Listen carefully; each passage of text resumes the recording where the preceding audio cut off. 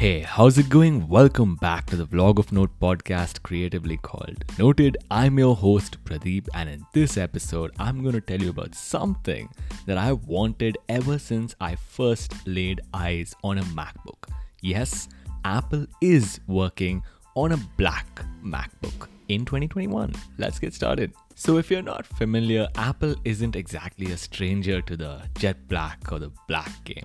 They actually gave us an iPhone 7 Jet Black edition. It was a little bit more expensive than the regular iPhone, and it was really nice looking, but it also suffered from a lot of micro abrasions.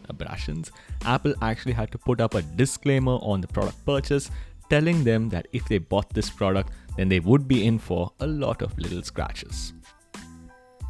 According to a new patent, it has been discovered that Apple is actually working on a black MacBook, and they're not doing it just the old-fashioned way. They're doing it in the most Apple way imaginable.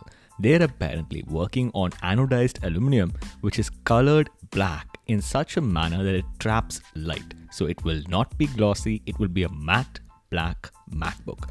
Up until now, if you actually looked at a matte black MacBook, yes, they do exist in the wild. You can get one with a skin. You'd always be convinced that it was fake somehow. But now, if it's coming from Apple in 2021, I think it's going to look like a real treat.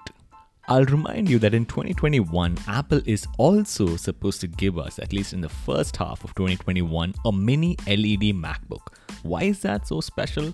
Well, a mini LED is actually a lot better than an LCD. It supports local dimming, the color is better, the contrast is better, and the brightness is a lot better.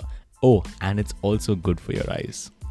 All in all, guys, the next MacBook is really looking spectacular. It's going to be matte black, it will not reflect, and it has a mini LED display that's good for your eyes. Oh, and it also has the M1X processor from Apple, or even the M2 processor. And you know, the Geekbench results have been absolutely off the charts.